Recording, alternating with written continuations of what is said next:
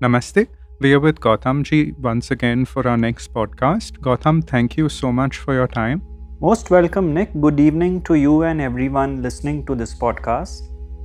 It's been a few weeks. We've had a bit of a break from the last episode. So it's nice to catch up with you once again. Yes, that's right. Gautam, I wanted to discuss with you the traits of the ego. Mm-hmm. And I felt if a devotee becomes aware of this, they can start spotting the ego and its functions right in its root.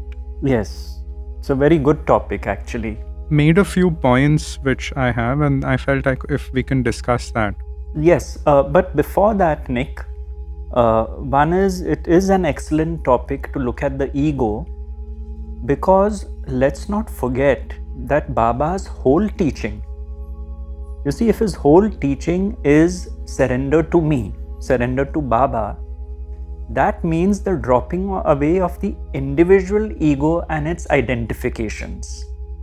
So, a devotee needs to understand that you cannot surrender to Baba and yourself still have an extremely strong identification with the ego, because both cannot happen together. Submitting to Baba's will means giving up my will, because Baba knows best. So before we start, I want to make this clear that, to have any quality in excess, like pride or arrogance, for example, or any negative quality, hatred and malice, it does not work, because then the surrender has not happened. The ego is still strongly identified. Now, depending on what you ask me, we can explore this in various ways. You raised such an important point, and it reminded me of what Kabirji's Doha is. In one line, he summed it up very beautifully. Jab main tha tab hari nahi, and jab hari hai main nahi. Exactly. So literally the ego and God cannot coexist. Yes, but today what's happening is we are trying to make both coexist. So Gautam, the first thing, and I feel this is also very linked to a bit of my work in one way, because many people ask me in emails that how do you identify these wonderful devotees that are featured on the channel? And in a way, this is also like the checklist I have, so I felt it'll be a nice discussion with you. The first thing I always look for is that feeling of someone feeling special, either in a positive or in a negative way. Like the ego loves that feeling special. Yes, that is true. And so I presume what you're saying is that you would be wary of someone who claims that they are special or they feel special above others. You would be wary of bringing them onto your channel. You see?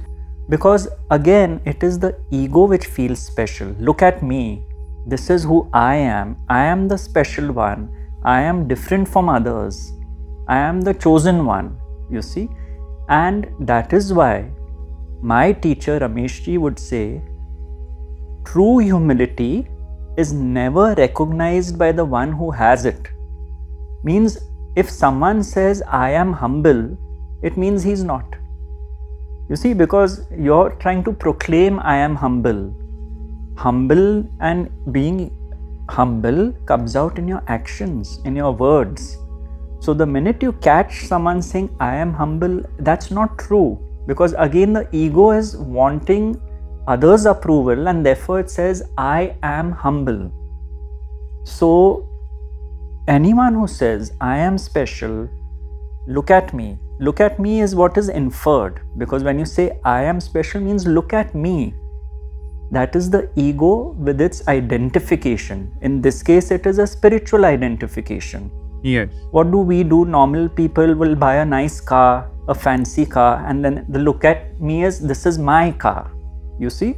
But the spiritual ego will say, look at me. I am blessed with certain experiences. I, for some reason, by divine command, am the chosen one. So one has to be very careful of that.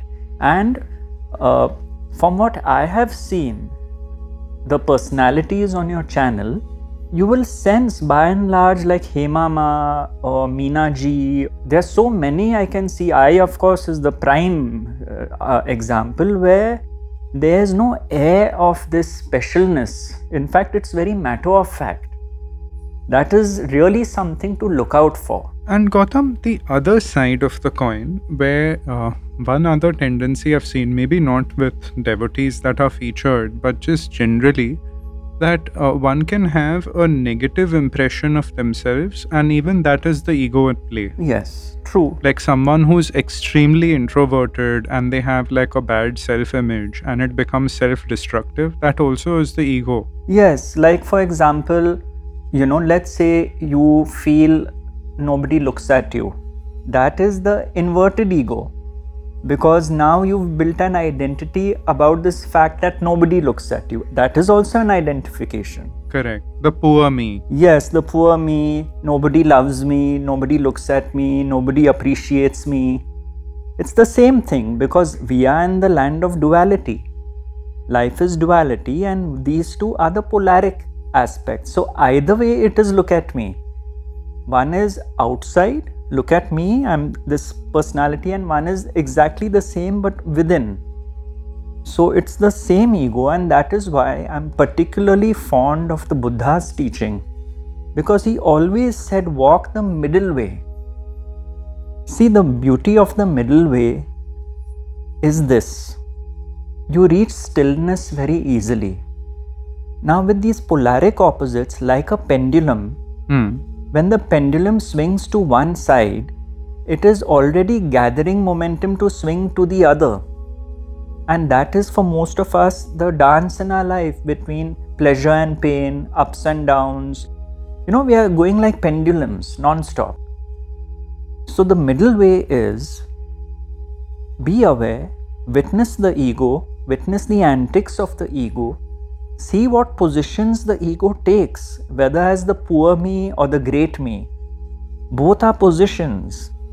And be wary, be alert, be attentive, because the peace is to be found in stillness, not in taking positions. And Gautam, in the Baba path, one thing that happens often is experiences.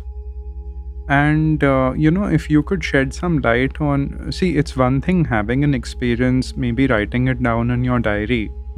But then when there's an over eagerness to share it, or again, that feeling of specialness creeps in, and I have had this experience, that again is specific to the Baba path, quite a tricky one. Yes, it is. You see, now there are two things here, Nick. One is, say one has the experience or an experience. In one's innocence, one is eager to share it. That is one aspect. Two is your sharing again based on look at me, I am special, or is your sharing one where you are sharing with others so they can benefit some way from your experience? This is very important, and only the one who knows the experience will know what is the intention behind sharing the experience. You see? Now, I will give you one example. My mother, when she went through a spiritual awakening, she was seeing visions of the energy movements and all, which she drew in illustration form. She was not an artist. Her drawings were very raw, but what she saw, she drew. Now the point was, should these be shared with people? Yes. And when she was asked by people who had seen her drawings and who were familiar with the subject, she said, my only reason to share would be if others are going through a similar process, they now have a roadmap. They should not feel that they are losing their mind, or what is this movement of energy in the body and all that. That was the intent. The intent was not, oh, I'm so special, I've had this, now I want to tell everyone about my drawings. So the person who is having these experiences needs to see, what is my intent behind sharing it? Do I want to become famous? Do I want people to acknowledge me, look at me?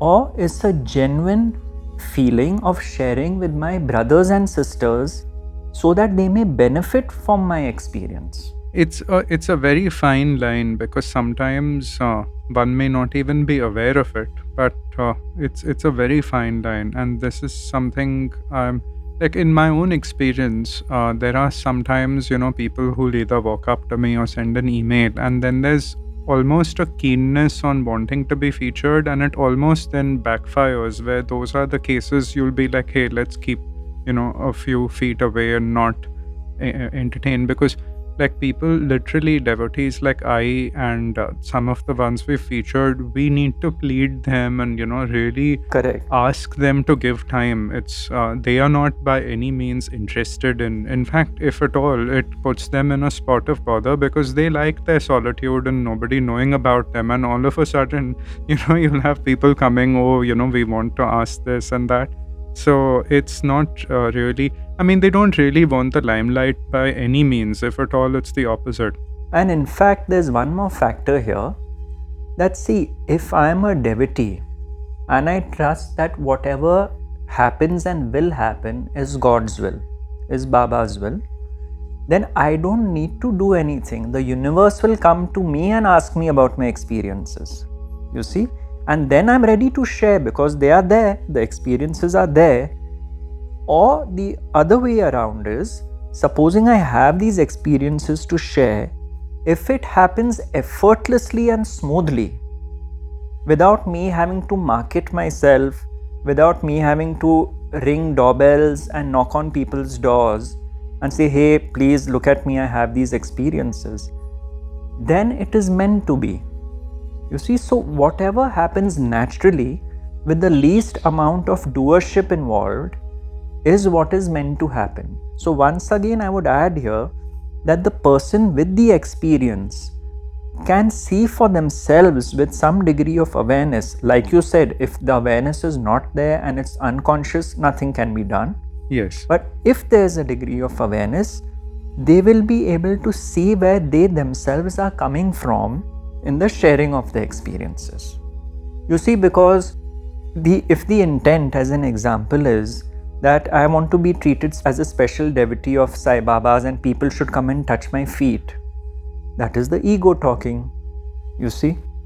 In fact, it reminds me something very funny when Siddharameshwar Maharaj, who was Nisargadatta Maharaj's guru, when people started touching his feet, someone next to him said, how do you feel someone is now touching your feet? And he replied, don't ask me, ask my feet. He said, I don't know, I don't care.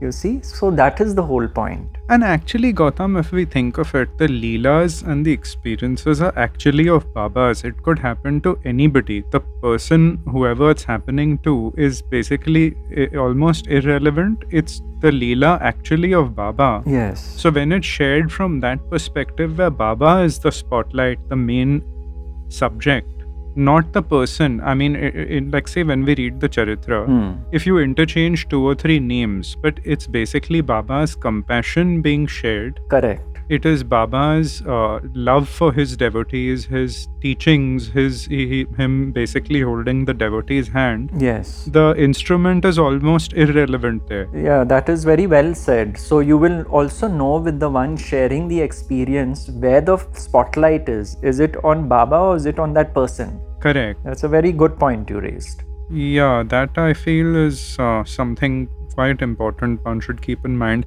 And Gautam, another aspect on the ego, coming back to that, is a disproportionate sense of reactivity to an event sometimes. It might just get triggered by something which like doesn't even need or warrant some sort of a reaction. Well, see, that again is back to the ego, because if I'm strongly identified with a position, that this is me, this is my belief, this is what I believe in, how dare you challenge my belief? And I react and explode.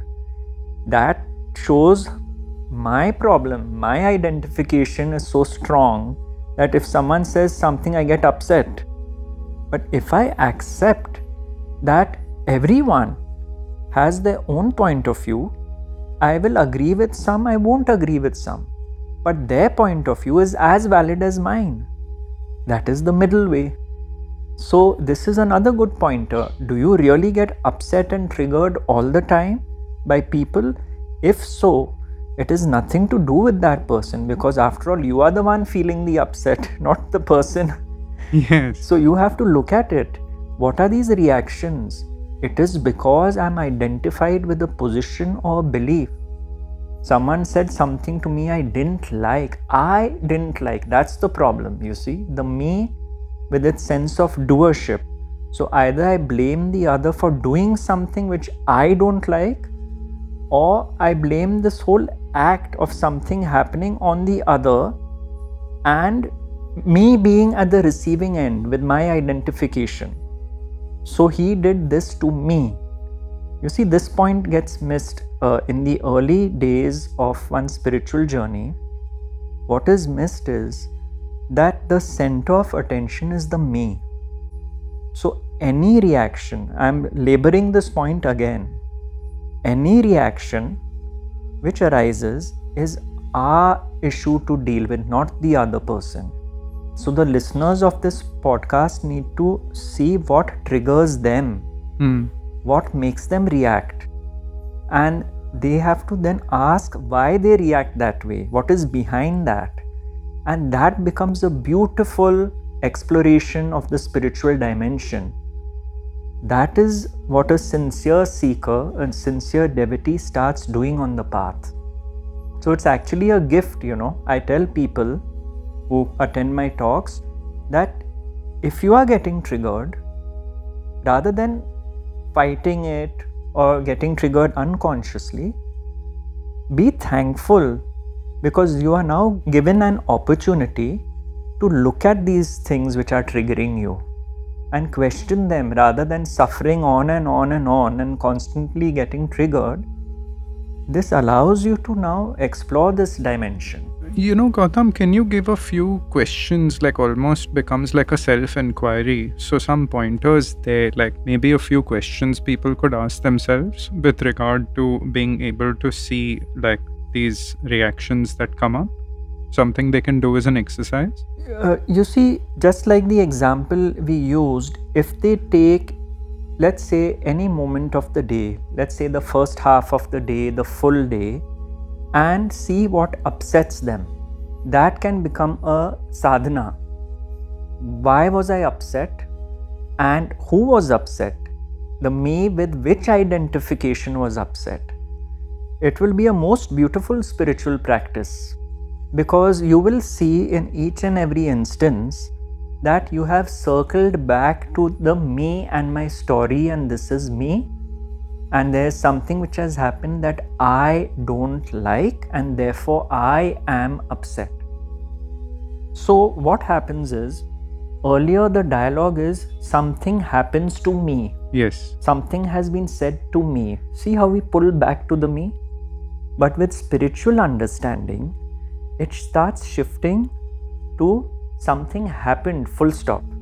Not something happened to me. Something was said, full stop. Not something was said to me.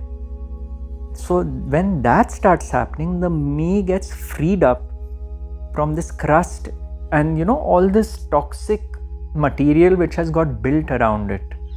And then pure functioning, pure witnessing starts happening, and it makes life much simpler. And Gautam, honor, this is a very important point, and Gautam, one on the last ending note, one aspect I feel in bhakti which is important to have a relationship with your Isht, in this case with Baba, that is welcome and it is very important. But at the same time, it's pretty similar to what we said in the beginning of feeling special.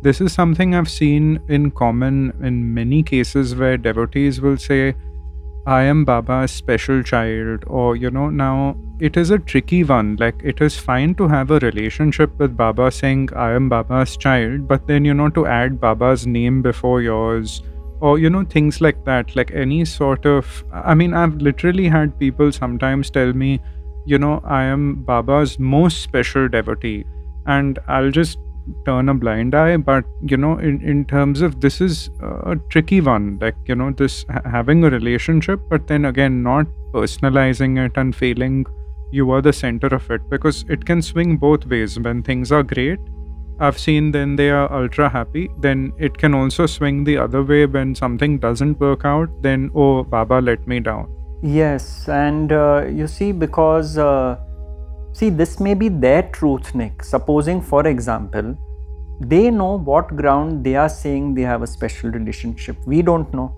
So let's say it is their truth. Now they make an identity out of it, that I am Baba's special one.